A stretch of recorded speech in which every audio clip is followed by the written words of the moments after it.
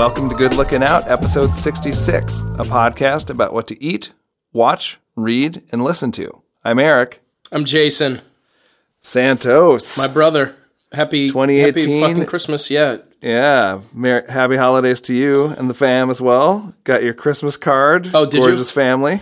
That is take two on the Christmas card. The first one, I designed, I put it together, I made it, ordered it, printed them all, 200 of them, shipped to the house, all set, ready to go. And she takes one look at it. She's like, no, this is not, we're not using this.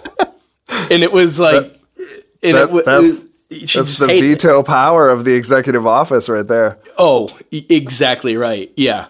Because 75% of those go to like family friends in Omaha, like old people. Right. Yeah. That I don't really even know. You know what I mean? Because my family is, not nearly as big as like her extended family of people in Omaha. So, and plus my family, they don't give a shit what's on the card. Like, right. I just want to see pictures of the kid. But yeah, she vetoed that. And so it went in the garbage and she just fucking reordered them and did it herself. On her phone, I'm mad. Like, did it on her phone. Yeah. I'm like, okay, don't leave it to the guy who, like, has a photography background or... Right. So... Yeah. Well, next year, you just gotta let her do it in the I'm not doing place. it. That's the last time. Yeah. Your energy is better spent elsewhere. There you go. I agree completely. Yeah. But yeah, man, Christmas was awesome. I did a prime rib. Oh yeah. Did you do it in the pit barrel? No. Our tradition at Nicole's side of the family is I do a prime rib in the pit barrel. Are you serious? Yep. Dead serious. Fucking thing. Like, you gotta come out. The next time you're out, have you given up? Have you given up on the pit barrel? I mean, I will say that I haven't used it much lately just because I've gotten so pissed at it. Right. You can't do ribs. Ribs. All right. Well, let's. I'll say I'm gonna press the pause on this because I want to talk about this in my best of 2018. Okay. In the good cooking out section. Oh of yeah. 2018. Okay. I love it. We'll pick up this discussion again. So fair enough. So you did a prime rib. I did. I got it. I was gonna get it from my fancy butcher. And then I was at Costco and I just saw it there. And how much different, it's prime. I just fucking got it. But this time I got it bone off. And I dry aged it for like 10 days. Wow. I will tell you what, it was fucking killer. It was so good. Okay, so tell me, when you say I dry aged it, tell me about this process. Oh, dude, it's the easiest fucking thing. Take it out of the package, dry it off, wrap it in cheesecloth, put it on a baking rack in a cookie sheet or a jelly roll sheet, in the back of the fridge and leave it. And fucking that's it. That's it? That's it. Yeah, I mean, you want to check it like a couple times just to make sure nothing's going to, go south on you. Take the cheesecloth off, have a look at it, but I'm telling you, that's fucking it. And then, and it'll lose, I forgot to weigh it when I was done, but it pulls a bunch of moisture out of it, Right. And I should clean out the fridge. That just crossed me. Because where's that fucking moisture go? It goes on the walls of your fridge, right? I mean, that's got to be fucking gross. It just makes everything else more delicious. Exactly. Yeah. Just don't invite any vegetarians over for dinner. Yeah, exactly. The broccoli tastes like fucking A1. But it was so good, man. I just fucking, just went ahead like I normally would. The outside is a little dry, so I just hit it with a little bit of olive oil and then shit ton of salt, shit ton of pepper in the oven at 450 for 40 minutes, down to 275 until the center is at it was bone off, and I let the center get up to like 130 because it was only at 275. So it's not like you're pulling it out of a super high oven and it's going to keep going up. Yeah. It only would go up another 5 degrees or so. And I don't like prime rib super rare because it's like eating a fucking human, you know? Right. It's gross. But it was killer. So I had that, asparagus with hollandaise. I started with, I bought a whole Serrano ham, the whole fucking ham leg. Wow. In the clamper, in the big rack with the huge slicing knife. I thought it was, I had big dreams of everybody like gathering around the ham and singing fucking Christmas carols and everything. Nobody gave a shit about the ham except me. Oh, I would have been all over that ham. Yeah, I know you would. This is pearls before swine over here. I know. That's amazing. Yeah, I know. It's fucking killer. It's on my counter now, and Beth just turns around every time she walks by. She's like, "That's disgusting. Why is that on our counter?" Like, it's it's a beautiful fucking cured ham. It's a whole fucking pig leg. All you have to do is just slice a slice and fucking live your life. It's so good. Yeah. So fucking good. So I had that. I had beautiful cheeses. I had caviar, creme fraiche with the blinis, the whole fucking spread, man. Who did you have over at your house? The fucking Queen of England? Yeah, right? No. Uncle Matt came from Omaha, and then our friends... Did he appreciate this stuff? He's got a very particular dietary program. So, not that he's allergic to anything, he's Midwestern? Yes, decidedly. Decidedly. I mean, I know what this is like because I grew up in this family. Yeah. Like my mom has written off cheese as a category of food. Dude. Yeah. And I'm like, you don't understand. Like, there's so much variation in cheese. There has to be cheese that you'll like if you just try some cheeses. Nope. Done with cheese. I don't like cheese. Yeah. That's it. I don't like cheese. So what she does actually eat is she will have a slice of American cheese on a hamburger. That's it. That's the only cheese she eats. Right.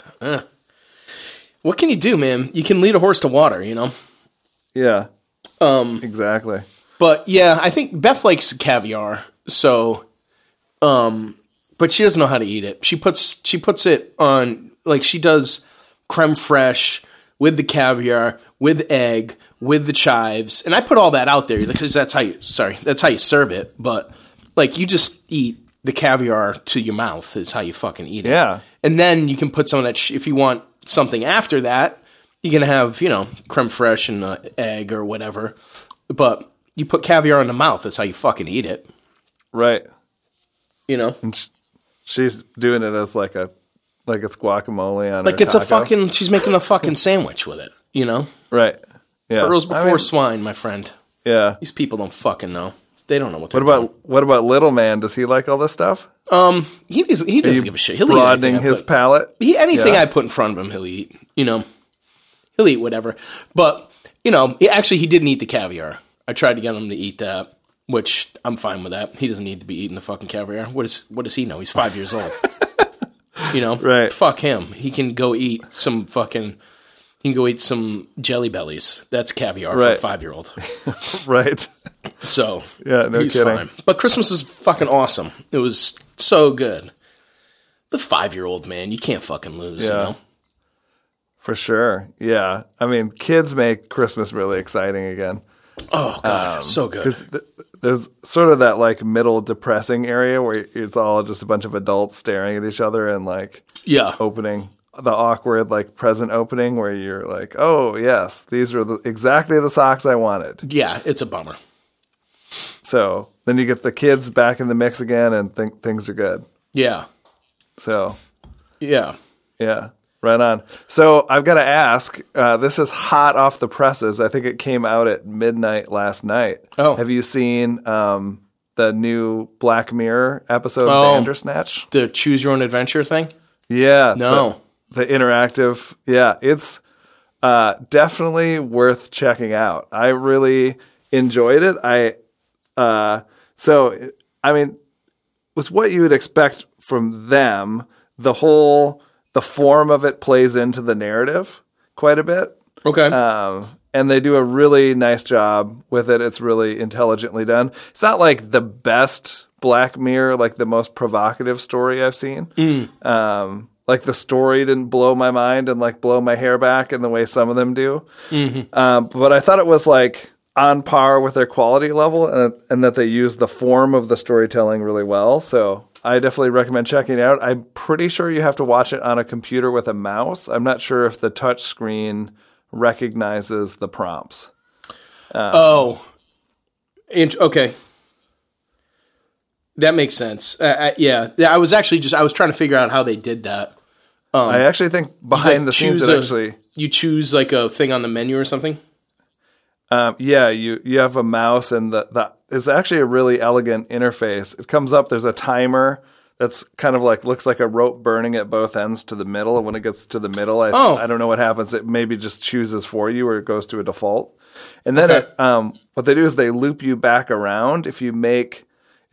Unlike a Choose Your Own Adventure book, where I don't know if you read those when you were a kid, where you choose the wrong path and it's just like, and then you fall off a cliff and you die. Yeah. So in this, what they do is if you make a choice that dead ends, they just loop you back through the story as if you're in a time loop, and they recap everything that you chose up until that point really quickly, and let you choose the other branch, and it actually plays into the story as well. Like, it's incredibly well done. Now that I'm talking about it, I'm like, yeah, they were really smart about the way that they did it. And it lets you choose some of the alternate things like within the story, so you don't have to go through and watch the entire episode again to see some of the other content. So it's well done for sure. Well written, well thought out, well acted, of course. Fucking A. Like I said, I don't know that it's gonna. I think it's a more important moment for Netflix than I think it is for Black Mirror. The test, almost. Yeah, it was a test, and I actually think when I clicked out of it, I saw it sort of like revert to the Netflix interface. I think it might actually be a separate embedded application that you're actually not seeing. So I think they're testing the idea of this interactive content or interactive films, and I think there's a different embedded application in the browser that it's running sort of behind the scenes, because when you watch it, when you go to close it, it's sort of like there's this sort of like refresh of the frame really quick, and then it goes back to the usual Netflix interface. Because really, if you think about it, all it needs to be is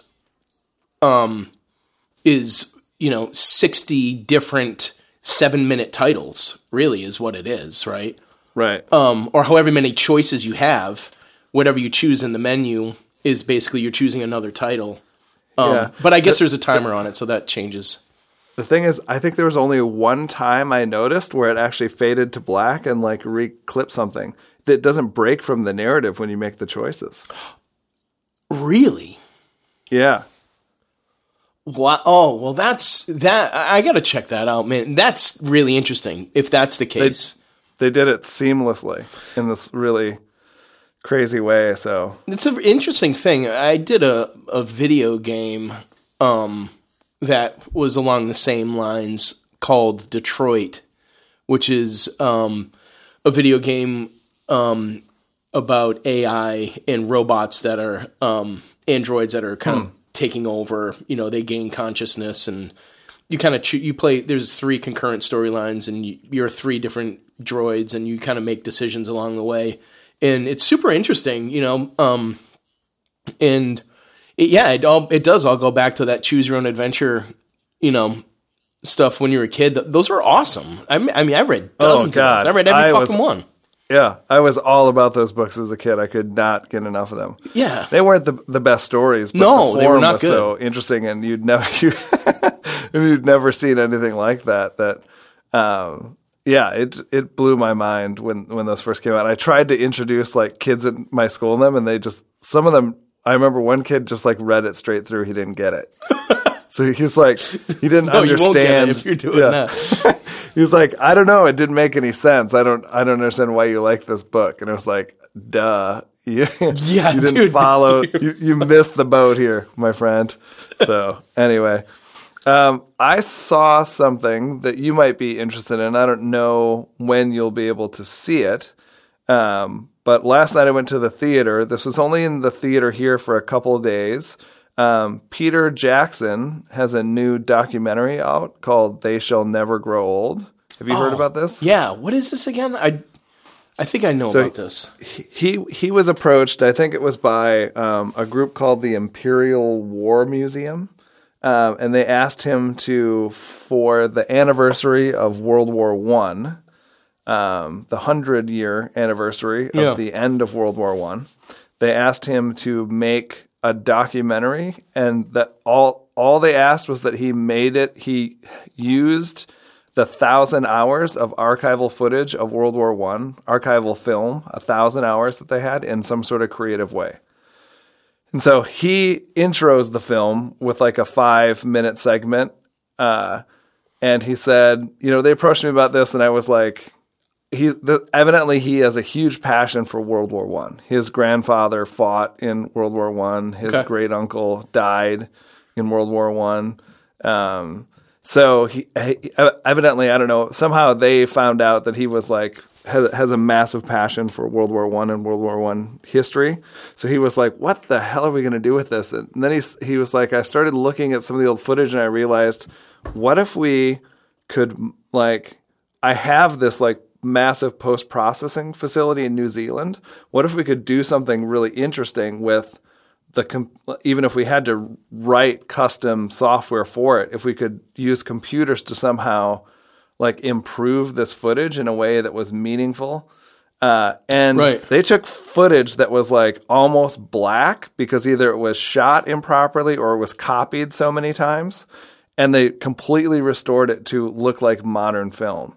And they colorized it, which he's against colorization of films where the director made a choice to be black and white. But what he said was if you had given these field camera operators the choice at the time between color and black and white, they of course would have chosen color. Yeah. And he was at the end of the film. So let me tell you about the film first, and I'll tell you about at the end, because there's a making of half an hour after the credits roll. Oh, cool. And it was unbelievably cool once you understood the depth and the level of detail they went on this thing.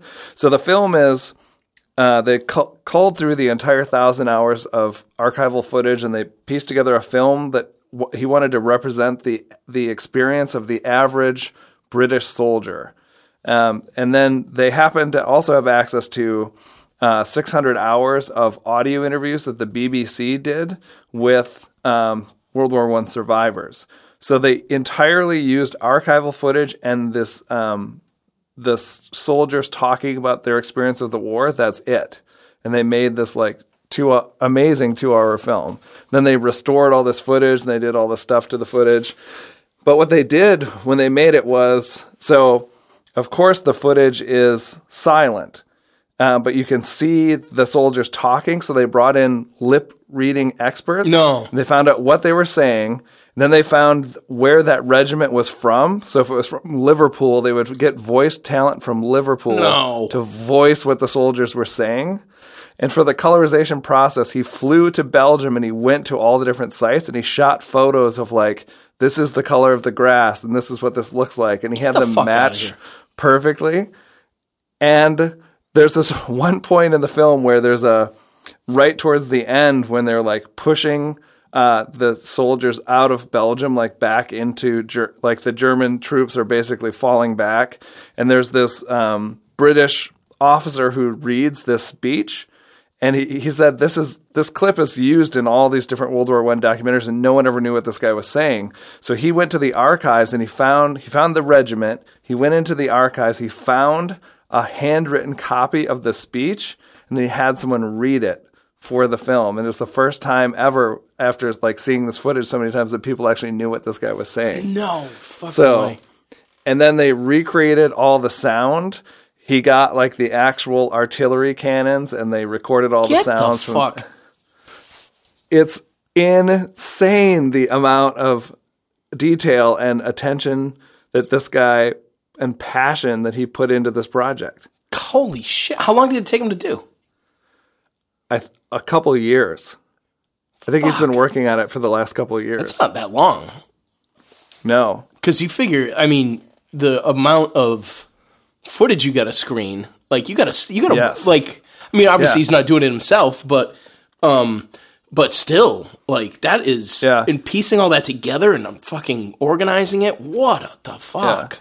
It sounded like what they did is they looked at all the footage, and I could be wrong about this, but in the making of this is piecing together, this is what I think they did. They looked at all the footage and they said, okay, we have coverage in all these different areas. And he said that they could have made like 3 more documentaries because there was all the naval stuff and the air stuff. The first time planes were meaningfully used in a war. Right. The British Navy, of course, is on top of the fucking world at that time versus the U-boats. Like, you could have done amazing stuff. They didn't do any of that because they wanted to just focus on like the typical experience of like what it was like in the trenches. Okay. But artillery was such a big part. It was basically a war of artillery. Mm-hmm. And with these soldiers sitting in these trenches just getting like shelled. Just getting shelled, entire time. Right. Yeah. So I think what they did was they actually built the audio narrative first, and then they matched footage to the or they at least use the audio as the starting point, and then they probably mix stuff in and out based on what they could find from the footage. But amazing. Where is it? I saw it in the theater, but I'm assuming it's going to come out on some point at like streaming or Blu-ray or something like that. What the fuck? I hope to God it includes and I'm sure it will, the intro and the making of content, because the making of content, once you understand what went into making it, you just have such a higher level of appreciation for what it is and what he did. Where'd you see it? What theater? I went to an AMC Rosedale. Okay. So, and my father-in-law, Nicole's dad, really wanted to go see it. So Killer. We went last night. It's amazing. God damn. Yeah, that is right up my alley. I got to check that out. That is killer. Nobody's there. You've never seen anything comprehensive. I mean, All Quiet on the Western Front and, narrative films. And there's, of course, like a bevy of series that use, archival footage and war coverage for like right. Like History Channel type stuff, which is great, but nothing like that. That's amazing. And the color, it's really something. It's powerful to see war footage in color that's been colorized. It does something that you haven't seen before. There's a whole series on Netflix that's World War II in color. They just basically colorized a bunch of World War II footage and then did a typical like war doc style series, and it's fucking great. It's really good. Yeah, he was obsessed with he had all the different uniforms, and he brought the colorization people who I think were out of somewhere in the West Coast, maybe LA, flew them to New Zealand and had them match specifically. Like, no, this is the blue on this particular button. This is dialed every single thing in meticulously. And so it's a reference piece.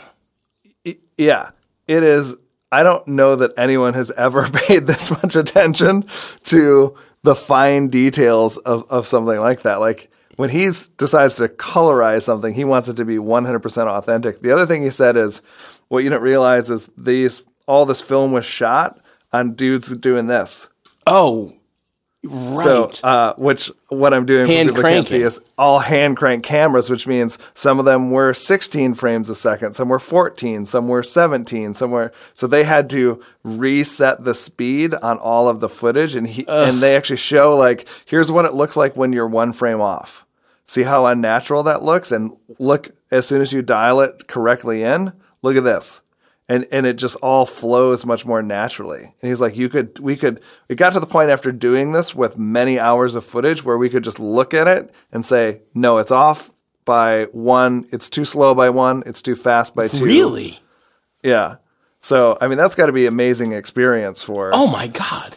I mean, who knows how often an editor's going to do something like this ever again. You don't normally need to hand adjust the speed of all the footage you're working with. That's amazing. But, still amazing. Yeah. Holy shit, man. Oh, I can't wait to see that. Before I forget, yeah, what do you got?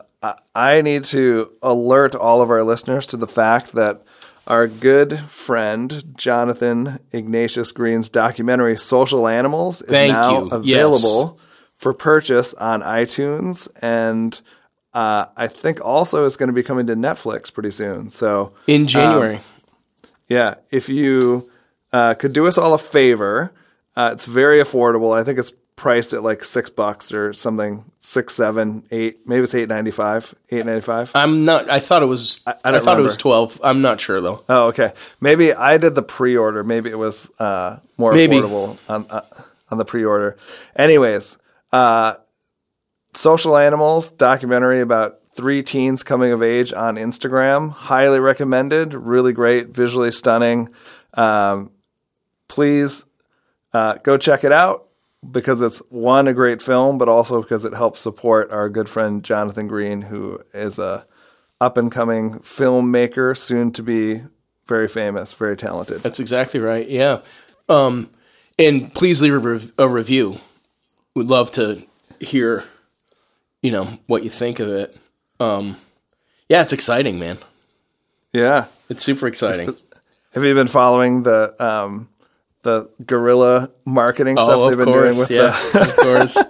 Yep. Did you have hand in any of that stuff? No, just breaking balls when I saw the machines in their office. I was like, this is exactly what I would expect. But you know what? It's super it's great PR. And it worked great, and they got great placement with them. It was fabulous.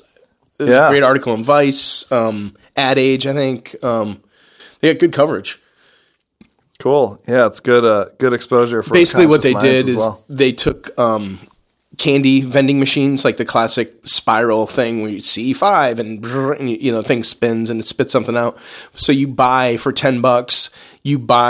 They populated the entire candy machine with these fake products that were basically tie into your social following. So it's like, buy 100 likes for your last story or your last 3 posts, or buy 20 followers. And it was kind of taking the piss on social, sort of the currency of social media. But what you get is you get a download code for the film is what you were really buying. Right. But it was great. It was, they had one down here on Venice Beach. And then they brought it up north to San Francisco, and they had it at Facebook, and they had one at Instagram, and nice. Kind of shipped it around. That's smart. It was cool. It was really good. It's nice to see it happening. I can't wait till it hits Netflix. Yeah. That'll be good. I've got a copy of it, so I'm planning on showing the girls while we're hanging out down in... I'm just kidding. You had me for a second there. Yeah. Good God. Not that it's, it's not racy by any means, but there's some... It's more I would say heavy PG-13. Yeah. Yeah. There's some heavy material, which is exactly why people should watch it. Exactly, honestly, yeah. As a parent of, young kids, I think it's a wake-up call to both the positive and negative power of social media in all of our lives.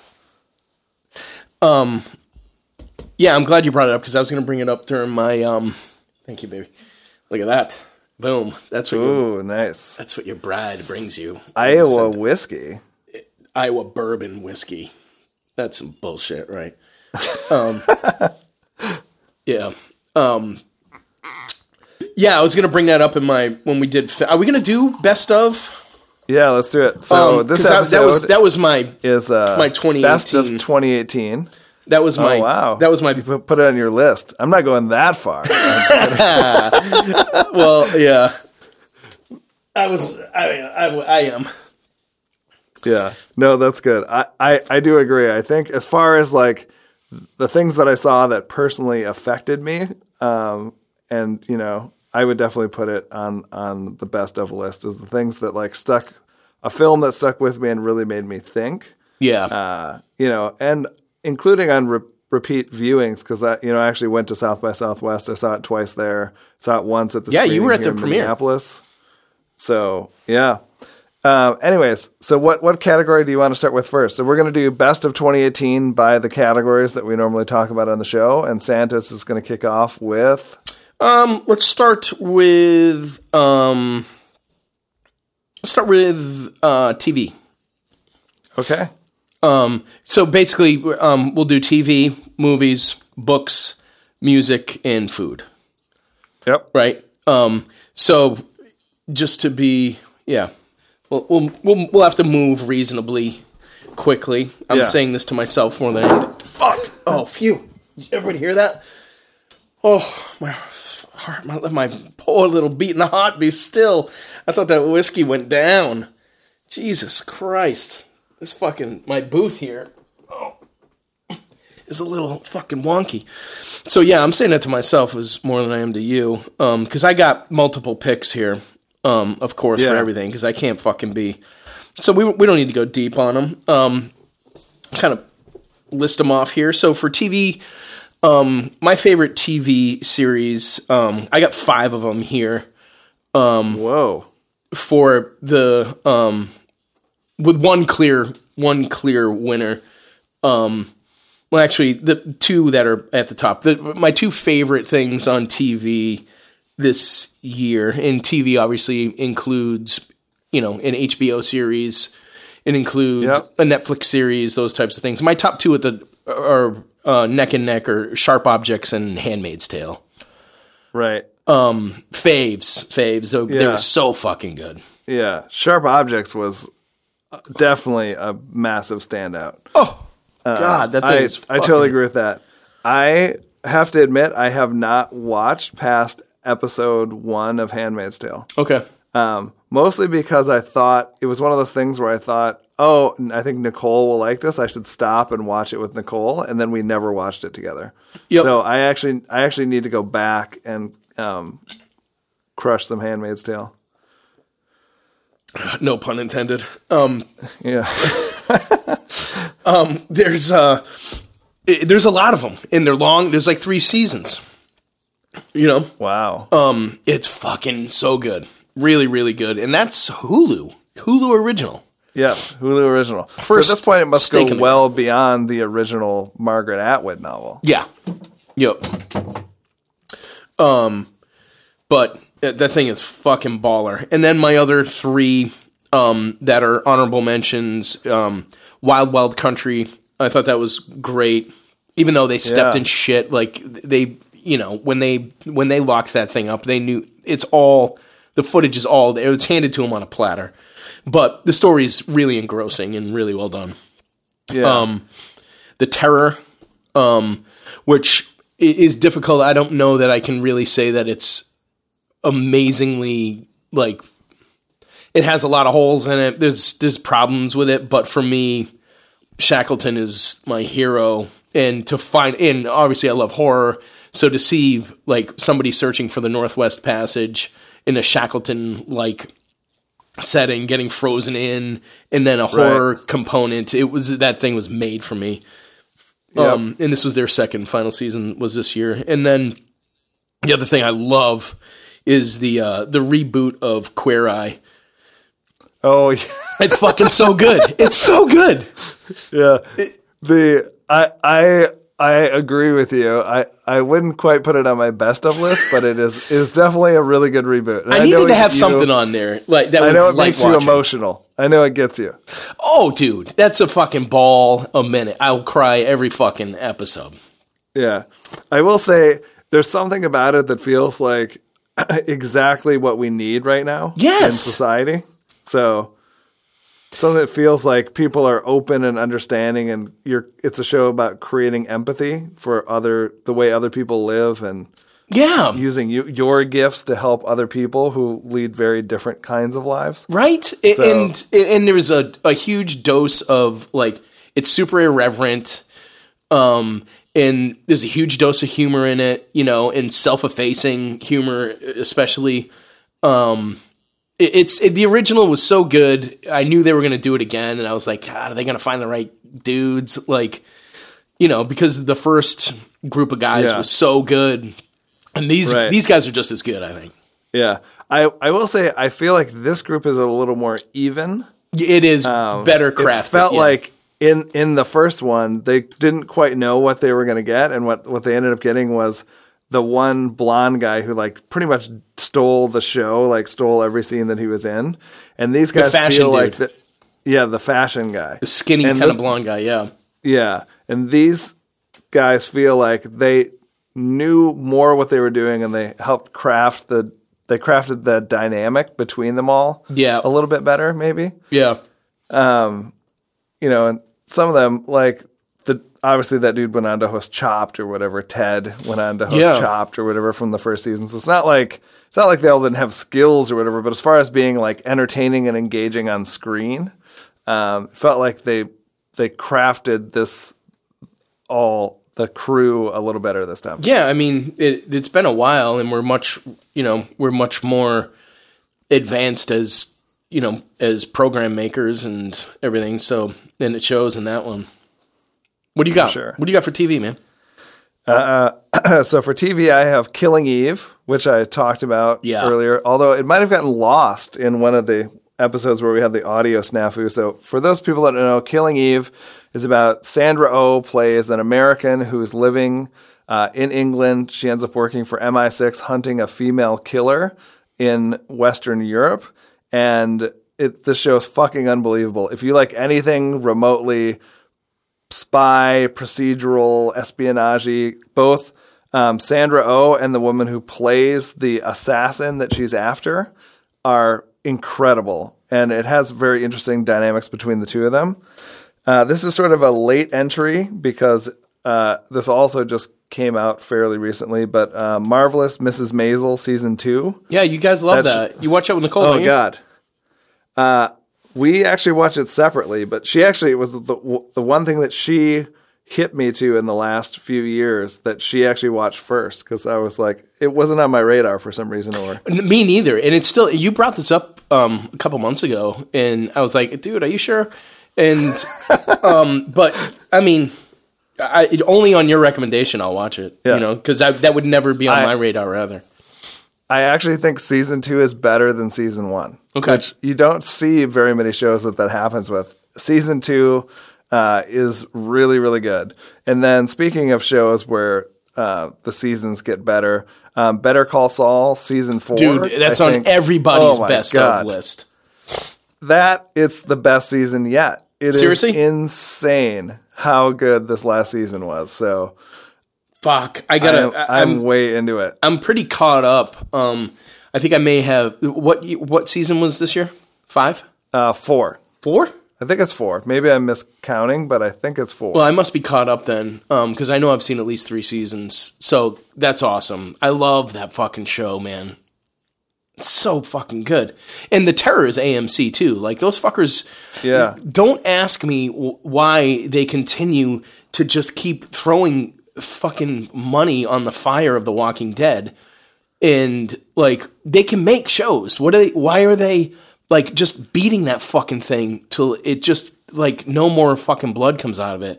Like leave it fucking behind. I think they're getting to that point. I mean, they have the main, like Andrew Lincoln, the main actor who played the original sheriff, is now off of the show. Yeah. So I think it's winding down, and the offshoot, the Fear the Walking Dead, is like off the rails, and they don't really know what to do with it. They had to pull characters over from the main show. It was always rough around the edges.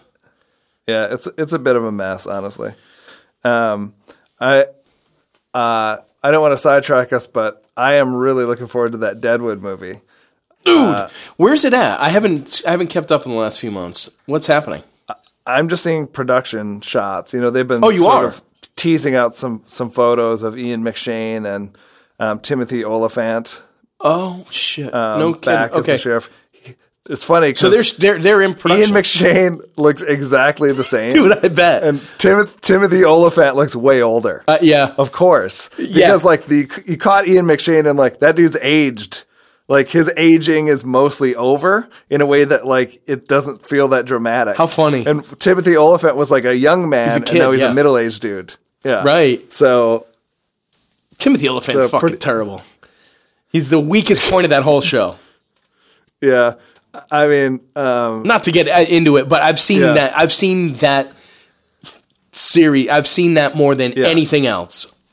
Maybe The Sopranos I've seen more, but yeah, I'm not gonna fight you on it, but I have to say, like, it's the opposite of giant among midgets. You know, it's like it's like a giant among like all the biggest giants in the world, basically. Yeah, I mean that's like there's so much talent across the board. Even like throwaway parts are like, oh, you know, you have massive actors like that other series would love to get. Yeah, that's the same thing that happened with Breaking Bad too. There was they would talk about this all the time. It's like casting agents just started. They were like, you guys all made my job easy. I just started casting all the actors that were on Breaking Bad. I just knew that they were going to be amazing. So anyone who was ever associated with Breaking Bad all of a sudden was getting like all the calls for all the parts. Yeah. Yeah. And even same thing with Deadwood. Yeah. You know? Yep. Yeah. We just watched, Beth had never seen Sexy Beast. We just watched that last week. Yeah. It'd been years since I'd seen it, and oh my God, that fucker holds up, boy, I'll tell you. Yeah. Sir Ben is, I mean, it's fucking relentless. It's relentless. You can't breathe for 90 minutes. Yeah. It is so good. God, I love that film. That film is in my top 10. It's so funny. Of all time. It's it's so funny, and it's so brutal, and there's so many like crazy fucking moments in it that you're just slack-jawed. It's, oh my God, that thing is so fucking good. It's so good. Yep. That's my picture of retirement. Like whenever, like when I think about retirement, I'm like, that's the fucking shit. Like that's where we're headed, is fucking southern Spain, and you can fucking find me on the satellite phone, maybe. Yeah, Jesus. All right, let's keep it rolling here. Roll, next brother, category. roll. I'm gonna head into music, but I'm gonna cheat and do podcasts. So okay, I'm not prepared for that, but I can fire from the hip on that. All right. So for listen, I'm gonna, like I said, cheat and do podcasts instead of music. Season 3 of Serial, which most people out there, I think, have abandoned Serial when season 2 was such a sort of kind of an unmitigated disaster. Season 3 is definitely a return to form. So season 3 takes place as a very thorough, in-depth, embedded reporting on the court system, and they chose Cleveland to embed themselves and investigate the court system there. You talked about this. That's right. Incredible. It should win all sorts of awards. Yes. It is really great. So I have that. And then my other one, which was something that really took me by surprise in a positive but very sort of impactful way. Radiolab this year did a 2-part series called In the Land of No, N-O, all about a sort of modern examination of consent between men and women. And it is one of the most well done and original things that I have ever heard. What? There's this woman who is reporting on relationships and consent in her life, and she just happens to like happen to have left the tape rolling when like these men are trying to hit on her after these interviews, and you hear them like not hearing her when she's like, no, I don't want to do this, no, and they're like pushing, and it's just this really in-depth examination of like what it's like. It created an enormous amount of empathy for me for women and just having to deal with it. And you hear, because these men aren't like, they're not like attackers or, you know, sex offenders. These are just like regular dudes who are just like trying to get laid, and they just are not listening, and they're not paying attention to like what these women are saying. That's how not to get laid, by the way. Yeah. Just for the record, that's how not to get laid. So anyways, there's what's the name of it? Sorry? It was 2 Radiolab episodes called "In the Land of No." That's it, right? And it's fucking incredible. And there's one thing where she does a dramatic reenactment where she has an actor come in and she like writes to the best of her recollection the scene, and then she goes back and talks to her ex-boyfriend about like, this is what happened and this is where I felt like you didn't listen, and she plays the like reenactment for him, and like they talk about it, or it's a friend of hers. I guess it was a friend of hers. And it's just this really interesting, obviously in the Me Too era, like a very interesting, like thoughtful, thought-provoking examination of the idea of, and an examination of consent, I guess, between men and women. And I thought it was like incredibly well done and incredibly powerful. And once again, a thoughtful examination of the issue in a way that we need right now. Dude, right on. Yeah, that's not, and honestly, like anything where someone, it's sort of like a stealth recording or like clandestine sort of like audio recordings, that type of a thing where you're not supposed to be hearing what's happening, creates this sense of like, holy fuck, I can't believe I'm listening to this. It's this like an eavesdropping thing that is so fucking compelling, And I'm sure that the thing would stay, like, that's not her goal, isn't like a gotcha thing. I'm sure that's not at it. all. But to be honest, like, like the Jenks type of, that's what's coming to my mind, is like you're listening to something that they did not expect to be recording, they were didn't realize they were on tape, and to hear that type of shit is, I don't know, it's like a 911 call or something. For sure. I'm cheapening it in a way. It sounds fascinating, and I think like also like hearing men speak like that is, you and I are, not that we're fucking perfect men, but we're kind of pansies, and I think, and very sensitive to like, not that it's a pansy, that's bullshit. Yeah. But you know what I'm saying? Like, I think you and I have always been respectful towards women. But we've known plenty of people, like it's impossible not to, that are not that way, and it's kind of flipping a mirror around, and like, which, thankfully it's one of the great things that happened this year, was that we're taking a listen to like what fucking assholes we are as a sex, and you better take a fucking hard look at the way that you're behaving. Right. And I'm not saying that to try and fucking, like, it's truly one of the great things about this year. It's awesome. It's a step forward for us fucking dirtbags. All right, well, keep going, man. You got more podcasts? Are you gonna? This is fucking. We're supposed to be music, right? That's what I got. So why don't you go with your music picks? Okay. So, as usual, this year more than ever, new releases were kind of, for whatever reason, just not. I have my eye out as I normally do. But there's not a shitload of new music coming out that was really grabbing me this year. That said, I mean, there are probably 10 records that I thought were fucking great. Jay Mascis has a new record out in 2018 that, I can't say it's a huge departure from anything he's done in the past. So I wouldn't say it's like a fucking watershed record for him in his career, but I fucking anything that he does, I'm fucking crazy for. But on my list, I'd say at the top, I was super excited to see Low have a new fucking album out. And this is from Duluth, Minnesota. Anybody that doesn't know Low, they are a very,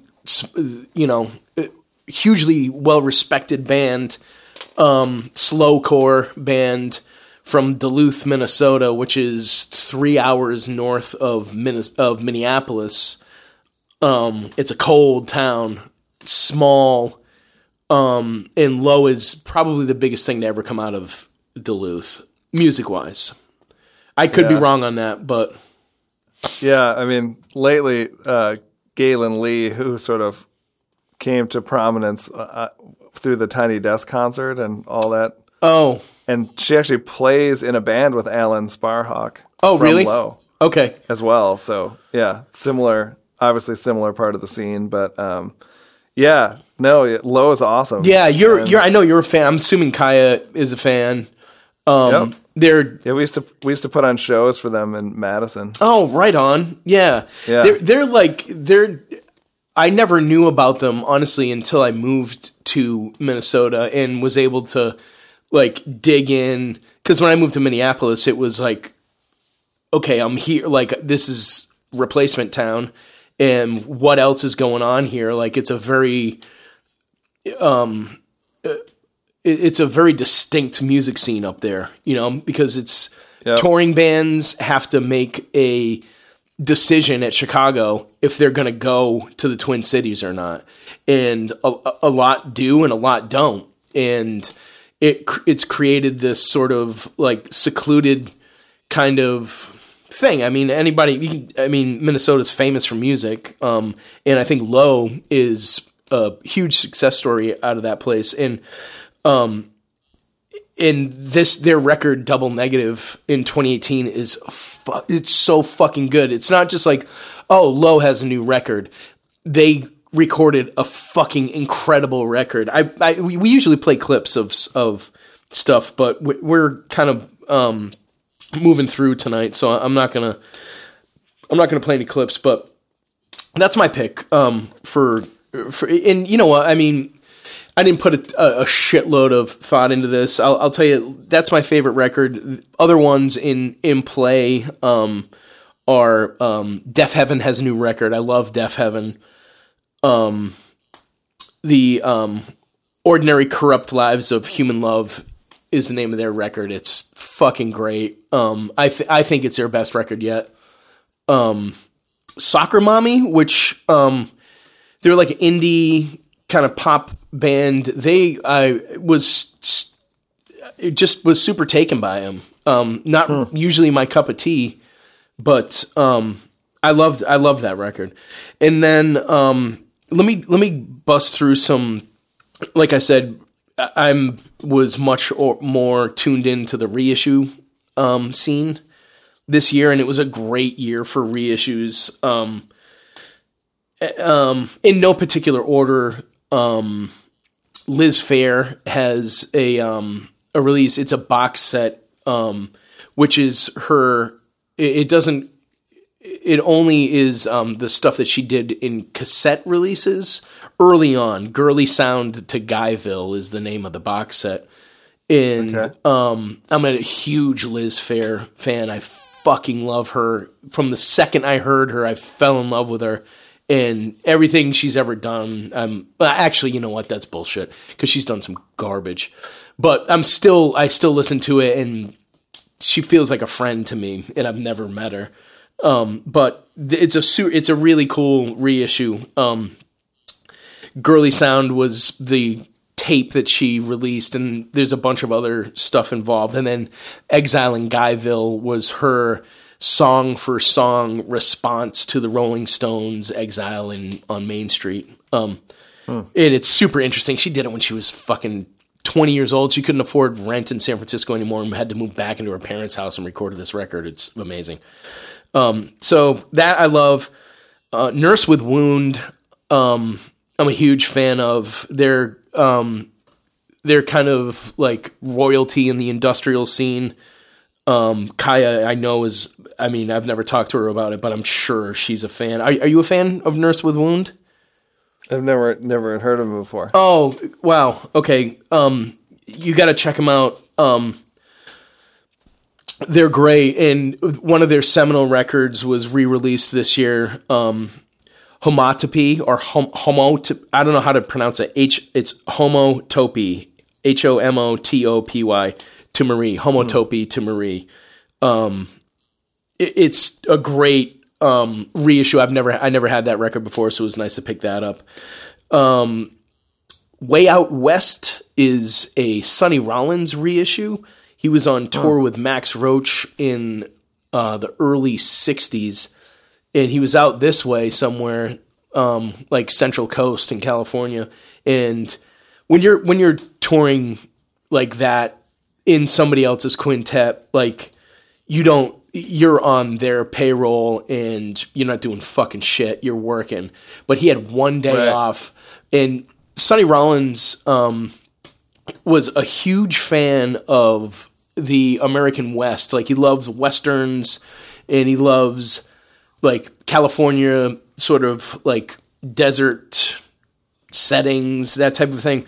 So he took one day and he recorded this record called Way Out West, and it's so fucking good. And this box set is fucking magic. He had one day off. He recorded the whole thing in one day.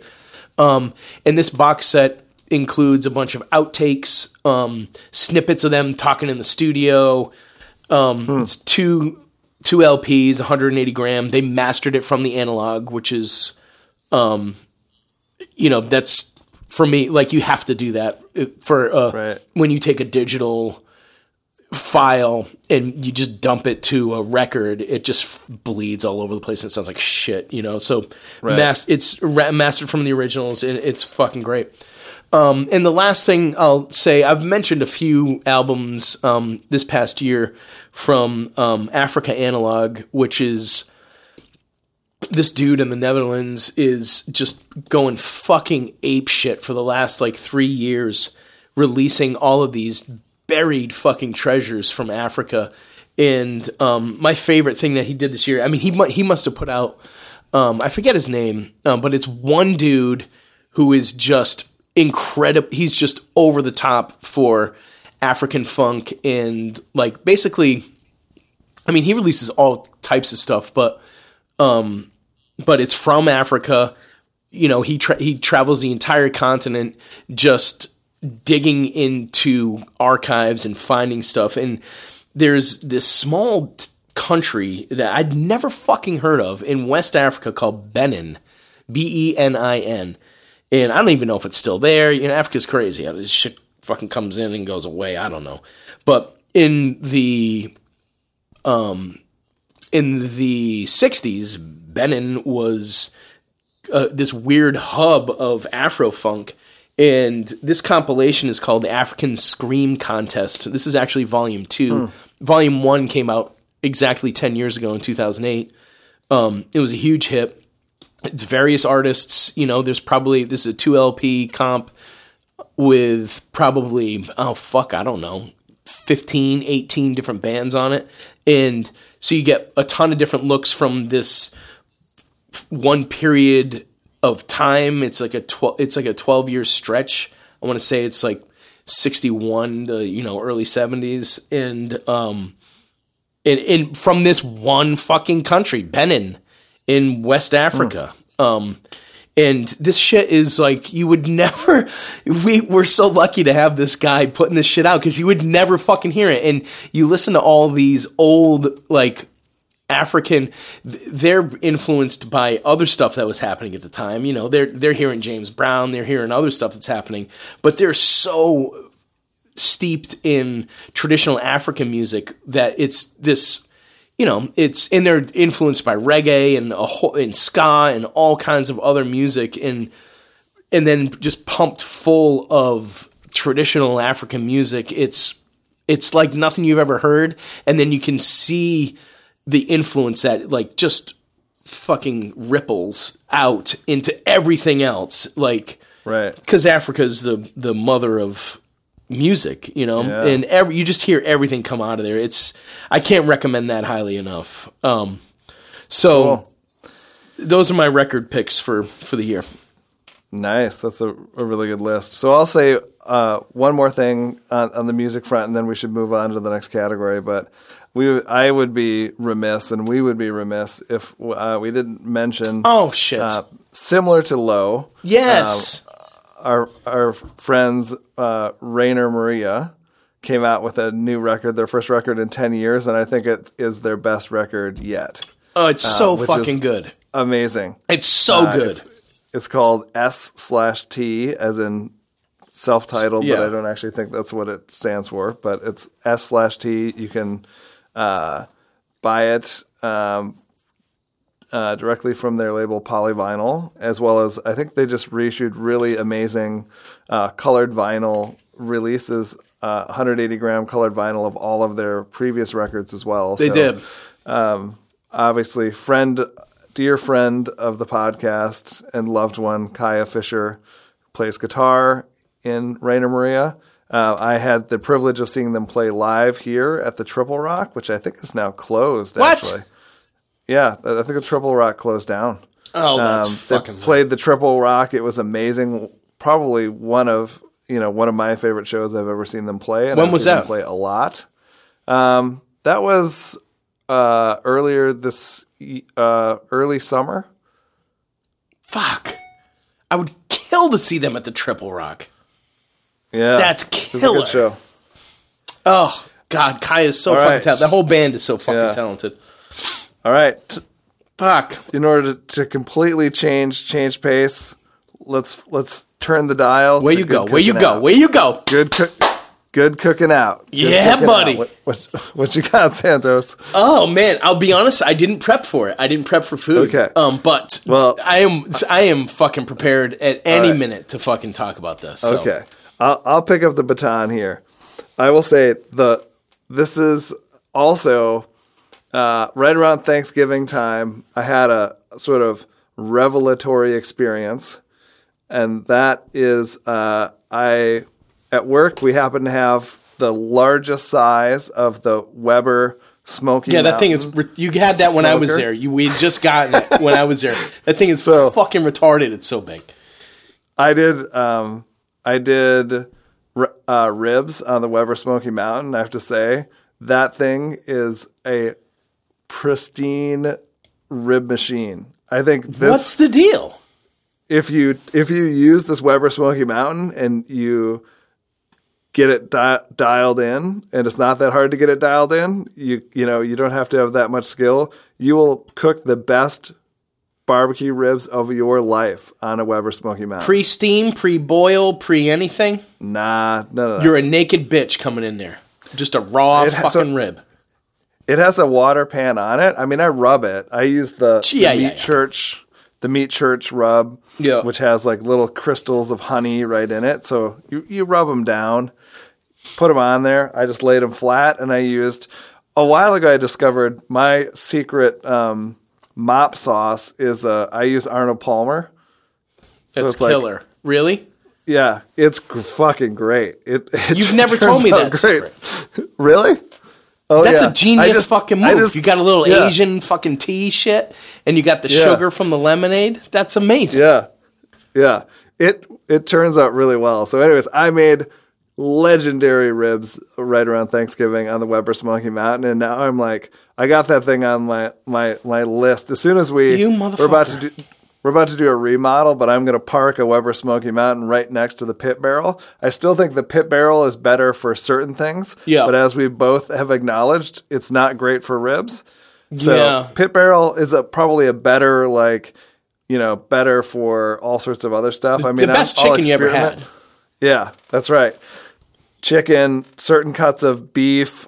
Tri-tip, I did nice the tri-tip. Best turkey I've ever had. Yeah. Yep. So I'm not forsaking the pit barrel by any means, but as far as like a rib machine and just having something else, another tool, sort of another weapon in the arsenal, another tool in the toolbox, the Weber Smoky Mountain, which is also very affordable. Is it? That was a gift. A client sent us that. It was our longtime financial advisor, Joe, who donated that's what it was. Yeah. And that Weber, like ranch grill or whatever, the thing that you can cook for like 40 people on at once. Oh, I thought that's what you were talking about. No, I'm talking about the Smoky Mountain, which is the bullet cooker. Get the fuck. All right, so I'm glad that we straightened this out, because that's what I was assuming you were talking about this whole time. Is that big ass fucking? No, That thing is ridiculous. Dude, that thing's amazing. Also, on this, yeah. I'm not talking about just the flat charcoal grill that's like okay, because I was trying to put this together in my head. Yeah, grill or whatever. I was thinking that you were doing some kind of offset heating. It looks like a black droid with a little silver. Yeah, I know what it is now. Front. Yeah, it has 2 different racks. You can do a bunch of stuff on it. It has a big capacity if you get one of the bigger ones. There's a small, medium, and a large. We, of course, have the biggest one at the office. I'm probably going to downgrade to the medium, but the small one I think is too small. I think you'd struggle with both racks to even do. So now I got to get this fucking thing too? What is it? It's this fucking Smoky Mountain. Smoky Mountain. Oh, Weber Smoky Mountain. Jesus fucking Christ. Smoky Mountain fucking Weber. All right. I get that fucking thing. I mean, it's ridiculous back here with the fucking... I get the gas grill. I get my Santa Maria fucking wood pit with my mesquite and all my almond and my fucking oak and my walnut. I got the goddamn smoker. The fucking... The fucking rib killer out there. Yeah, I mean... What can you do? What do I need? Hey, everything needs a different tool, right? That's right. You can't have too many grills and smokers. In my opinion. All right. Well. Yeah. All right. We could talk for fucking hours about the Smoky Mountain because I got a lot of questions. Like, does it hang like the pit barrel? No. Shelves like a traditional smoker, or like an electric smoker. It has two grills, so it uses like a standard Weber grill. And the top one, you can just lay 3 racks down. And then there's a second shelf, and then there's a water pan. And then there's a charcoal pan. All right. And the drawer opens. If you pull off the top, you access the top shelf, obviously. Put the top down. There's a silver drawer, and that drawer opens, and you can access the second rack and the water pan. So if you need to add water or anything like that. And then the charcoal pan that's in the bottom, you just kind of like... Let that go. You'd have to pull a lot of... there might be a drawer on the other side, actually, that lets you get into if you need to add wood or something like that. But this thing, I'm telling you, there's something about the big-ass water pan. That's the thing that I think might be the difference between this and the pit barrel. Okay. They say in the pit barrel, like, you don't need a water pan because it's convection. And, yeah, chicken and stuff comes out of there, and it's really... Yeah. Moist and tender, but because it's hanging, you can't mop it, and it doesn't have a water pan. I think those are the 2 things that make the ribs not quite as good as they could be. Here, and you could add a water pan, I guess, to the pit barrel, but yeah, I don't know. We're having an existential crisis. The pit barrel and I. Here's what I propose. 2019. Let's make a promise to Good Looking Out that we'll do an episode in person here, a Good Cooking Out episode in my backyard. Yeah. And then we'll do one in your backyard. So you travel to LA, you come here, okay, and we've set it up back here. We put fucking lavalier mics on, and we'll do one back here. And then I'll come to Minneapolis, and we do one there. We'll do completely... I don't know what we'll do yet. I don't know. I'm just coming up with this now. Yeah. But let's do that this year. Cool. In the new year. My backyard might be entirely tore up. Oh, you're doing a whole fucking thing. You just did a whole thing. You just put the whole thing in back there. No, we haven't done it yet. Oh, you haven't? No. So this as soon as school gets out, I think we're embarking on it. I don't give a shit. We'll do it at the office. I don't care. We'll find a fucking place. Well, we'll for sure do it in LA. I'm definitely down for coming out and seeing this whole setup you got out there. I got 4 fucking rigs. Come out here. I know. We'll fucking rock this. That's what I'm talking about. It's 10 feet away from me. The pit barrel is staring right back at me now. It knows I'm talking about it. It's pissed. It's fucking right there. It's literally fucking 5 feet away from me. Yeah. That bitch. Right on. All right. What else? You got anything else for food? I'll go on food. I'm going to call out, just for me personally. Yes. Tacos are the gift that keep on giving. I know everyone's talking about tacos and tacos overhyped, but between going to Sayulita and having the tacos where they're shaving the al pastor off of the pits. Yeah. Taco Ivan. Yep. Where they're shaving. So for anyone who doesn't know, there's influence by people coming from the Middle East, immigrants from the Middle East. They started doing El Pastor on a spit, sort of in the same way that they would do like it's a vertical spit. Yeah. So vertical spit, Al Pastor. They have these amazing little like street tacos. They shave off the Al Pastor and they flick a little grilled pineapple off the top. And you have these tacos. Life-changing tacos. It is a life changer. For me, because due to medical reasons, not being able to eat gluten, tacos are like sort of tacos and barbecue. You know, those are like two, like pizzas, like a little bit off the menu at this point, unfortunately. So tacos are like, I can go anywhere in the world, get a really amazing taco and a corn tortilla, and it's going to be great. I've been making breakfast tacos for the girls. Mm-hmm. Doing corn tortillas, really amazing eggs, fresh guacamole, maybe a little salsa or tomato, and some other stuff in there, little bits of bacon chopped up, put them in. You're good that way. You got that. Breakfast tacos. Yeah. Delicious. So yeah, tacos for me, especially those tacos from Tacos Ivan in Sayulita. Yep. Life-changing tacos. Yeah, they are fucking life-changing. So there's a dude here, now that I'm thinking about it, we're going to have to do 2 days here. So we'll do one where we cook here, and then we have to do one on the road where we go hit some LA spots, because I've got a fucking list for you, and I can't take this is the thing. My bride is my bride. I love her. She's my person in this world, but I can't eat with this bitch. She eats once a week. She's like a snake. She eats fucking. Right. She comes in and fucking downs 3 Diet Cokes, eats 2 donuts, and then she doesn't eat for 5 days. So what am I going to do with that? You know what I mean? Right. I want to eat every fucking minute of my life. Yeah. She never wants to fucking eat. So I've got a list of places for us to go. It's tacos. Teddy's Red Taco is a spot that I haven't been to yet that is famous. It's blowing up right now. People are going fucking apeshit for this place. They're birria tacos. Birria is a goat stew. So it's basically a braise. And he does them. They're red tacos because he takes the tortilla and he hits it on the top of. He's got an enormous pot. So it's a food truck. It's a taco truck that he's got parked off a Sawtelle in South Los Angeles on an abandoned railroad track, and there's a fucking line down the track to get to this dude. What he does is he's got this huge pot with a birria in there, and he takes these beautiful tortillas and he slaps it on the top of the pot. That's just, it's a huge pot filled with, Mexican shit. He's got fucking onions and chilies and all kinds of beautiful Mexican flavors in there with all that goat meat. He slaps it on top, and anybody that's ever cooked anything in a big pot like that, that a lot of fat just rises to the top, and that's, as you're cooking a stock or something, that's what you're skimming off.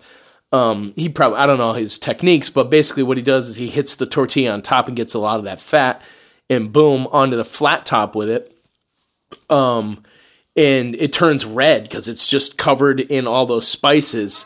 And boom, onto the flat top. Then he pulls the birria out and he chops up the meat. It's similar to, like, if you can imagine, like a braised kind of brisket, Right. Sauce onto the thing. This guy, I'm dying. So we got to go there. I will talk firsthand for a minute. One of the greatest fucking things I've ever eaten in my life. This was 3 weeks ago. I had a food day that was a complete fucking, like, life changer.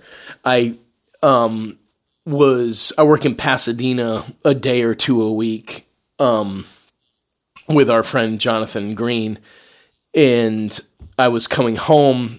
For anybody that lives in Los Angeles, that the best food is not in it's not in the city. Like, Los Angeles is fucking enormous, but, like, there's all these outlier spots, and in like the east, like out that way, Alhambra, San Gabriel, these towns are filled with, because it's a little less expensive. I don't know why, but Alhambra and San Gabriel have some of the best food in the entire in Southern California. Alhambra in particular has the distinction of housing the best Szechuan restaurant in America. And this is now declared by Jonathan Gold, the late great food critic of the Los Angeles Times, who RIP 2018. This guy is, I've lived in a lot of cities. This guy is, I've lived in cities, a little bit more pleasant and more livable than Los Angeles. But Jonathan Gold had a way of making this town kind of feel like a town and not just a weird spread of strip malls and traffic. The guy was magic. Anyway, this place in Alhambra, Chengdu Taste, is the best, declared by Jonathan Gold and many others, the best Szechuan restaurant in America. So, leaving Pasadena one day, drove down, 10 miles south of Pasadena, and hit Chengdu Taste at 20 minutes before they're going to close, and ordered like fucking 8 things to go because I couldn't stay there. So I got a bunch of shit and brought it home. I hit one spot on the way out of there. I saw this banh mi cafe, and I cut off 3 people and made an illegal left turn into the like just a fucking dirty. I was like, I have to, because they've got everything. It's Chinese fucking, like, they've got everything packed perfectly, tied off. Like the bags are packed perfectly. Like it's so precisely ready, like to go. You can't. I was starving. And I couldn't dig into this shit because as soon as you open it, it's fucking everywhere. Half of it's soup, half of it's sauce. There's fucking shit. I'm not eating that on the road. Yeah. I saw this bond. I was like, oh, fuck. So squealing tires into the fucking banh mi. And this place, there was not every table was full. And this is an off hour. Like I said, this is like 3 p.m. Right. Yeah. Every table has just an old Vietnamese dude, speaker phone on, bowl of noodles, just slurping, covering everything, screaming, all of them just screaming into the, eyes closed, screaming into the fucking speakerphone. I was like, oh, fucking welcome home. This is the spot. There's no question that this is the fucking spot. So I got just the fucking standard, I'll have a grilled beef banh mi to go. Oh, here you go, $2.95, round eye. Yeah, it's some fucking stupid shit. Like, it's seriously, it was under $4. It may have been $3 and change, but it was under $4 out the door. Right. And it took a minute or so to get it, and I was just looking around me, and they got all the crazy Vietnamese shit, like, fucking pork hair in a fucking in a Ziploc bag for 98 cents or some shit, like just crazy fucking shit, like, what Vietnamese do. Right. Yeah. So I get this sandwich, and I get on the 10 and start heading west to get home, and I pull it out. This fucking thing is 18 inches long. This beautiful, like the whole baguette. It's thin. It's not big and fat. Like, it's a thin baguette. It's more like a pressed sandwich or something? No. Nice and round. No? Beautifully round. Okay. And you know how the end of a baguette, it's like a torpedo, and the end of the baguette is kind of, it doesn't have shit on there, It doesn't have, like, it's not filled with the beef and the beauty and everything nice on the end. The end is kind of like, lots of times you tear it off and don't eat it so you can get to the money in the middle. I was driving, so just fucking ate it. And it was fucking crispy, beautiful, unbelievable baguette. And it's obvious, like, as soon as I took a bite, I'm like, they're making this fucking thing right there. There is no fucking way. They just baked this fucking thing. So Boom. I got fucking crumbs everywhere. All over. And I'm on the 10. Like, I mean, this is Los Angeles fucking traffic on, the 10 going west to Santa Monica. And there's people everywhere. I'm literally fucking, because you gotta wash it down with something. So I'm working a lemonade. I'm working napkins. I'm working this fucking mess of a sandwich.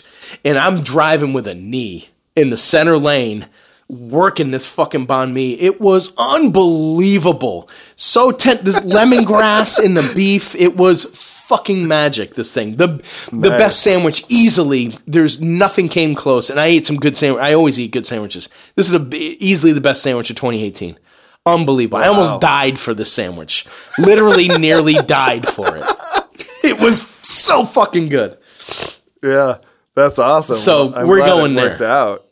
Yeah, hell yeah. Let's do it. Yeah. Last thing is you give like just a kind of like a food that you should take a closer look at. Tacos. I like that. I agree. Tacos. I'll tell you one from me is we all know it. Everybody knows tacos. Everyone knows they're good, but re-examine it. Come to the tacos fresh. Come to the oyster fresh. A good oyster from sourced properly, shucked properly. Don't let some fucking 17-year-old shuck your fucking oyster that doesn't know what he's doing. Cutting the thing up, not separating it from the shell completely. Get a proper, do the oysters yourself or get them somewhere right, and just eat some fucking oysters with cold vodka or with champagne or cold sparkling water. That's the greatest thing in the world is a cold oyster. I had a dozen the other day and reminded myself how good life is, man. That shit doesn't get any better than a good oyster. Yeah. Right on. All right, brother, that's move awesome. On. Next category. The food, I mean, come on. We can fucking go forever, right? That's right. So you going books? What do we got left? We got books. We got movies. We got books and movies. Okay, books where are you going? I'll talk about a couple books real quick. So I very highly recommend, if I had to pick out one book that I think was a very pleasant surprise and made a big impact, I would pick out that book, The Boneless Mercies, that I talked about, which is like a gender swap retelling of Beowulf. Although you never necessarily know it. Amazing book, like start to finish, amazing prose, gripping story, really thoughtful, extremely well done. There's a sci-fi series called the Murderbot series that two more installments came out this year. Great series by a female author named Martha Wells. There's the second book in a fantasy series that I absolutely love that's super fun, sort of like a hard rock or heavy metal sort of super fun take on traditional fantasy. The first book was called Kings of the Wild by this guy Nicholas Eames. The second book came out this year called Bloody Rose, which is, you don't have to have read one to read the other. I highly recommend both of them. Kings of the Wild, WYLD by Nicholas Eames, and Bloody Rose. Awesome books. So that's all I'll say on the book front. Okay. And unless you have anything, we can quickly move on to movies. I do. Yeah, and we're good. We don't have to rush. I got two book picks for 2018. In no particular order. I think the new Michael Pollan book is super interesting. How to Change Your Mind. If you're a Michael Pollan fan, this is true to his work. He's an immersive journalist, and he's a book writer as well. But he dives in, right? So he's going to write a book about building a house. So he goes and he builds a house, and he tells you about his journey. Same with food. He's got two food books. Yeah. Omnivore's Dilemma and Food Rules. Omnivore's Dilemma is certainly one. Food Rules, I'm sure you're right, is the other. Omnivore's Dilemma, for me, being the most notable. But yeah, he goes down a journey and, finds out what's happening with that. How to Change Your Mind is his examination of the renaissance of hallucinogens and their use in everyday life and their possibilities for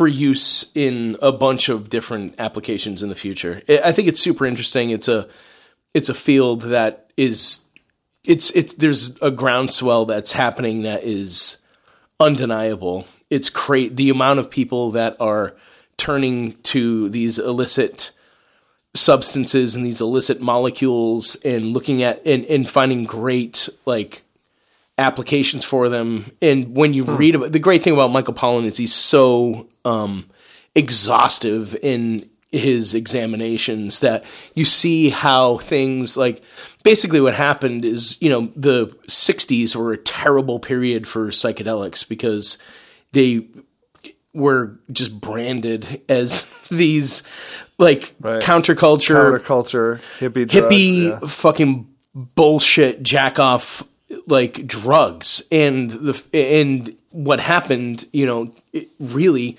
30 years prior to that, 20 years anyway, the research was gaining, making great gains on understanding what these substances can do for people. And the 60s, and Timothy Leary spearheading it, derailed all of that. And, obviously Nixon didn't help either. But at any rate, there's a renaissance happening, and Michael Pollan takes a close look at it, and it's a great read. The other pick, which I haven't finished yet, I've just started it, and it's so fucking juicy, is a book called Cherry by Nico Walker. Nico Walker has written this book about a veteran with PTSD who gets hooked on opiates and starts robbing banks. And you start reading it and you're like, holy shit, this is great. And then, I'm speaking for myself, then you realize that Nico Walker is a veteran with PTSD who got hooked on fucking opiates and started robbing banks. So it's it's not an autobiography, but it's, he wrote this on a tip-tap fucking typewriter from down in the clink. He wrote this book while he's locked up. And, none of that math equals a great book, but this is a great fucking book. He's like a cross between, it reads like a kind of like he's got elements of Eddie Bunker in there. Like the way that he talks about crime is very offhanded and very matter of fact. Of course, you know what this means. And this is just, uses just kind of a vernacular that criminals use. But he's also has this tender side to him that is singular. It's a fucking great book, super fast read. I'm halfway through it, and I fucking highly recommend it to you. Yeah, I'm about to get it on my Kindle right now. Grab it.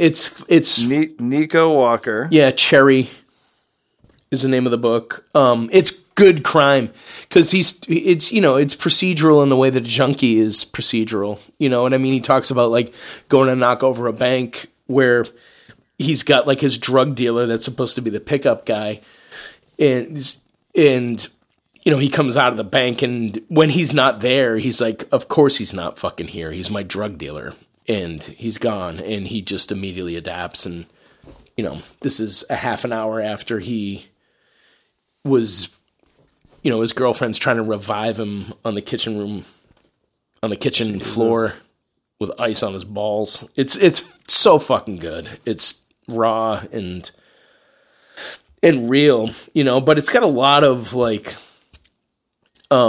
it's super sensitive too. as only a person that is capable of speaking from the heart with PTSD can be, it's fucking great. So, lastly, we move to, see, that's all it takes with Frost. He's fucking, and I've seen you do this 10 times with things bigger than books. Movies. I'm a whore for books. You are a whore for books. Here's where I'm at with movies. I have not seen the best movie of the year yet, because I know that the best movie of the year is Roma, and I haven't seen it yet. Have you seen it? No, but I haven't seen it. Yeah, me neither. It's sitting right there. It's the distribution plan on that thing is fucking crazy. It was in theaters for 2 weeks before it was on Netflix. Huh. It's nuts. It's on Netflix now. Alfonso Cuarón. I mean, he's, one of the greatest directors fucking ever. Certainly one of the greatest Mexican directors. And I haven't seen it yet.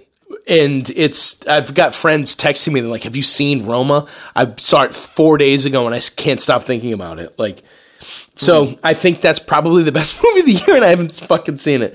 But I will say from my picks, for best movies of the year, it was, I don't know, not a embarrassment of riches by any means. I don't think 2018 for movies. There were amazing movies, but I've had harder times picking my favorites. In no particular order, I will say, as I talked about before, and I don't remember if you concur or not, but Hold the Dark, I think, is fucking amazing. That thing hit me deep and hard, and I thought it was genius. And the faults that other people find in it, I believe are its strengths. I fucking love that thing. When I sat down to think about movies that were really memorable, I agree with you. Not a lot of stuff just came to mind immediately. And that was one of the films where it's that fucking film. I can't get that out of my head. Even still, it definitely has some it's a very quirky film, but there are a couple of scenes and some things that it does better than anything else. If you can fall, I think it's a very subjective thing. Like anything, if you fall under its spell, you're done for, but if you're not in a very, particularly, I don't know, if you're not in a very open space or you're not in a very impressionable place, I could see how you'd be like, oh, this thing. If you're just looking at the pieces being put together and you're being very critical of it, I can see how you would have problems with it. I was spellbound from Jump Street, and that thing fucking turned me around. Unbelievable. So I'll say it again. Hold the Dark, fucking great. Spider-Man Into the Spider-Verse is the best superhero movie ever made. Boom. It's unbelievable. You're not the first person who said that. So are you serious? Brad Cersei also said that, and I think Christian was can't stop posting stills that he clandestinely took on his camera, really? In the film because he thought the animation was so cool. It's nuts. So yeah, people are raving about it. So we're actually going to go see it. I've been waiting to see it with the girls, and we're going to all go see it as a family in the Cayman Islands when we're down there. There's a theater that's showing it. Dude. Yeah. Fucking unbelievable. Unbelievable. Quick aside, just as a heads up to everybody, we went to see Mary Poppins a few hours ago and left halfway through. Emily Blunt never takes her top off. It's a fucking huge disappointment. I thought for sure I'd get some TNA out of that fucking thing, and nothing. No, that thing. We honestly though, we left halfway through. It was a drag. Wow. There were mitigating circumstances, but right. And the other one that I thought was great, I watched it with Beth. She hated it. which is a good sign, is the Amazon movie, You Were Never Really Here, I think is really strong. I love that movie. Yeah. I think it's great. It's super quirky and weird. I think kind of along the lines, like there weren't any like movies to really grab a hold of and be like, boom, three billboards. Like there wasn't like, that didn't exist this year, you know? And I think, I don't know, like for sleepers, it was a good year. And You Were Never Really Here is one of them. Yep. Did you see that? I've seen it. Yeah. What'd you think? I thought it was interesting. It's a weird. It's a very quirky film, but not necessarily in a bad way. And not in a great way either. Like I'm not saying this thing, you know, holds up to, you know, I don't know. Yeah, but it's interesting, and it's a new kind of story. It's bringing something new to the table. At the very least, right? So the other one I will say that I haven't seen yet, that I think is probably better than You Were Never Really Here, and I don't know. I mean, I'm going off of what I've read and what I've seen. Is Mandy? That thing looks so fucking good. I don't know what to make of that, just because Nicolas Cage is such like I have a hard time taking that dude seriously. I don't think you need to. I think you don't have to. No, I mean, that's the point. It's like casting him to his, like, it's brilliant casting. Yeah, right? Think, in a way. Because he's a maniac, right? And he's got all of his baggage for, you know, you either use it, you have to use it or you have, like, you can't forget it, you know? You can't turn your back to it. But that thing looks dark as fuck, and I can't wait to see that fucking thing. Yeah. So I'll admit on this one I struggled a little bit, so I wanted to call to mind again two movies that I think most people probably missed. What do you got? One is a movie that I talked about previously that I just absolutely love, that I think is like almost like a pitch perfect movie, Hostiles. The movie where Christian Bale plays that thing. I forgot about that. Yeah. Plays a soldier who has to take Wes Studi, who is like a Native American captive who's dying of cancer, back to his tribal lands. And this guy just spent the last decade watching his friends slaughtered in the like American Indian Wars. That's on Netflix. And it should be on Netflix. I spent like a lot of the movie with like my mouth. I felt like my mouth was constantly hanging open in this film just because it is so relentless. This movie. I'm watching it tonight. Really great. I'm watching that tonight. Really great. So that was definitely one of my picks. And then a movie that I actually was exposed to the graphic novel first. This graphic novel called I Kill Giants. It's about this young girl who is dealing with some sort of like emotional trauma, and you're sort of brought into this world where she's fighting. She lives in this like coastal town in England, and is like fighting these monsters. Oh, yeah. And is that the name of the movie? I Kill Giants? I Kill Giants, yeah. Where is it? Independent film. I watched it on, I want to say that I watched it on Amazon. So you could probably find it on either Hulu. Maybe I watched it on Hulu. Okay. Hulu or Amazon.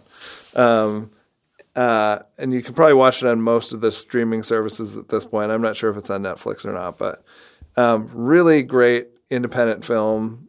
Brilliant use of, you know, when you used to see stuff like that, like back when we were growing up in like The Dark Crystal and Story, you go back and you look at this stuff, it looks so like such garbage. Yeah, like the special effects are just so hokey. Yeah. And now you can tell those stories, like whether it's The Babadook or, you know, something like this, that sprinkles in that sort of like that mix of fantasy and reality. And they can do it in such cool ways. It's like so visually stunning. So good that movie I really love. So those are two that I just wanted to make sure people saw that probably flew a little bit under the radar. For sure they did. Yeah, good one. Nice. Did we make it through? We did it. We did fucking music. We did books. We did TV. We did movies. We did food. Fuck all y'all. We got it all. You're set. If you slept for all of 2018 like a fucking Rip Van Winkle and you just listen to this bitch, you're fucking golden. You're all set. Yeah. You didn't miss a damn thing. So good for you. Yeah. So really quick, 2019, what are you most looking forward to? Oh my that's coming God. out? I don't know. I haven't even thought about it. I never thought I'd make it to the end of 2018. Like, it's just an apocalypse every morning. So I never really have thought much about it.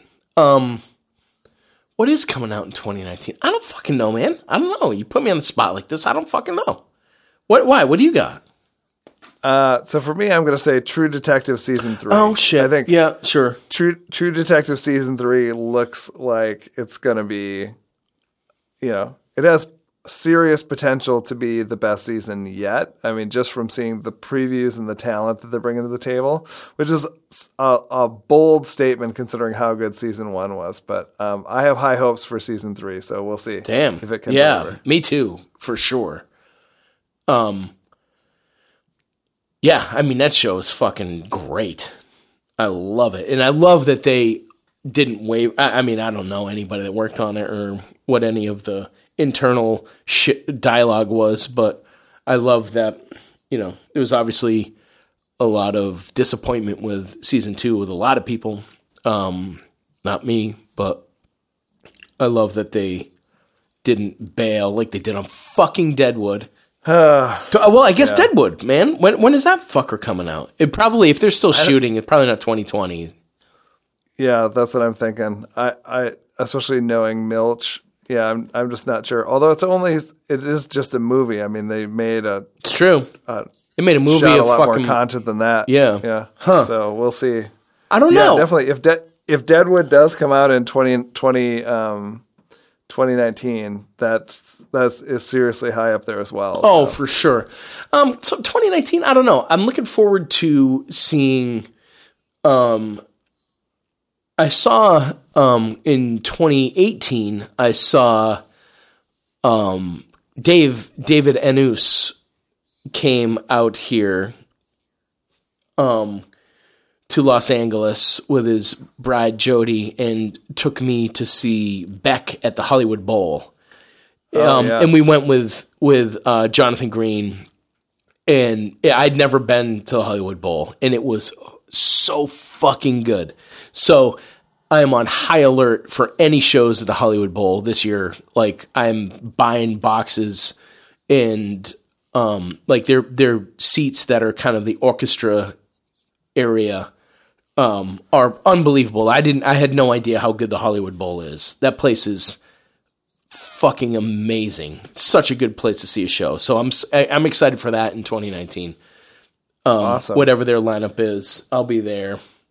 I don't know what else. I'm excited to turn another year older. No, my kid. I guess he'll get older. That'll be good. Yep. I don't know. I'm excited to. 2018 was rough. I think we're gonna fall into our stride a little bit. 2019. I'm excited. You never. Every new year is a little weird. You're either trepidation or excitement, or I've been through a couple at this point, and I'd say 2019. I'm excited for it. Cool. What about you? You excited? All right.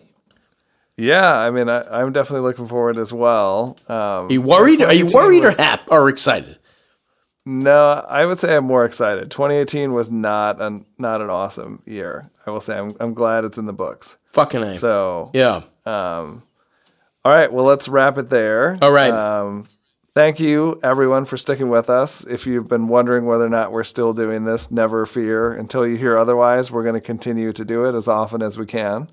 I'm going to start sharing all of the picks every week on Twitter. So if you ever miss an episode or you just want to follow up on what you heard again with links and names, follow us at GLO Podcast on Twitter. And I'll start with this 2018 wrap up, sharing all the links and picks that we had on this show. Thanks as always to Kaya Fisher for the audio engineering assistance. My girl. Thank you. Continued support. And thank you all for listening, and we will catch you in 2019. Happy New Year, everybody. See you later.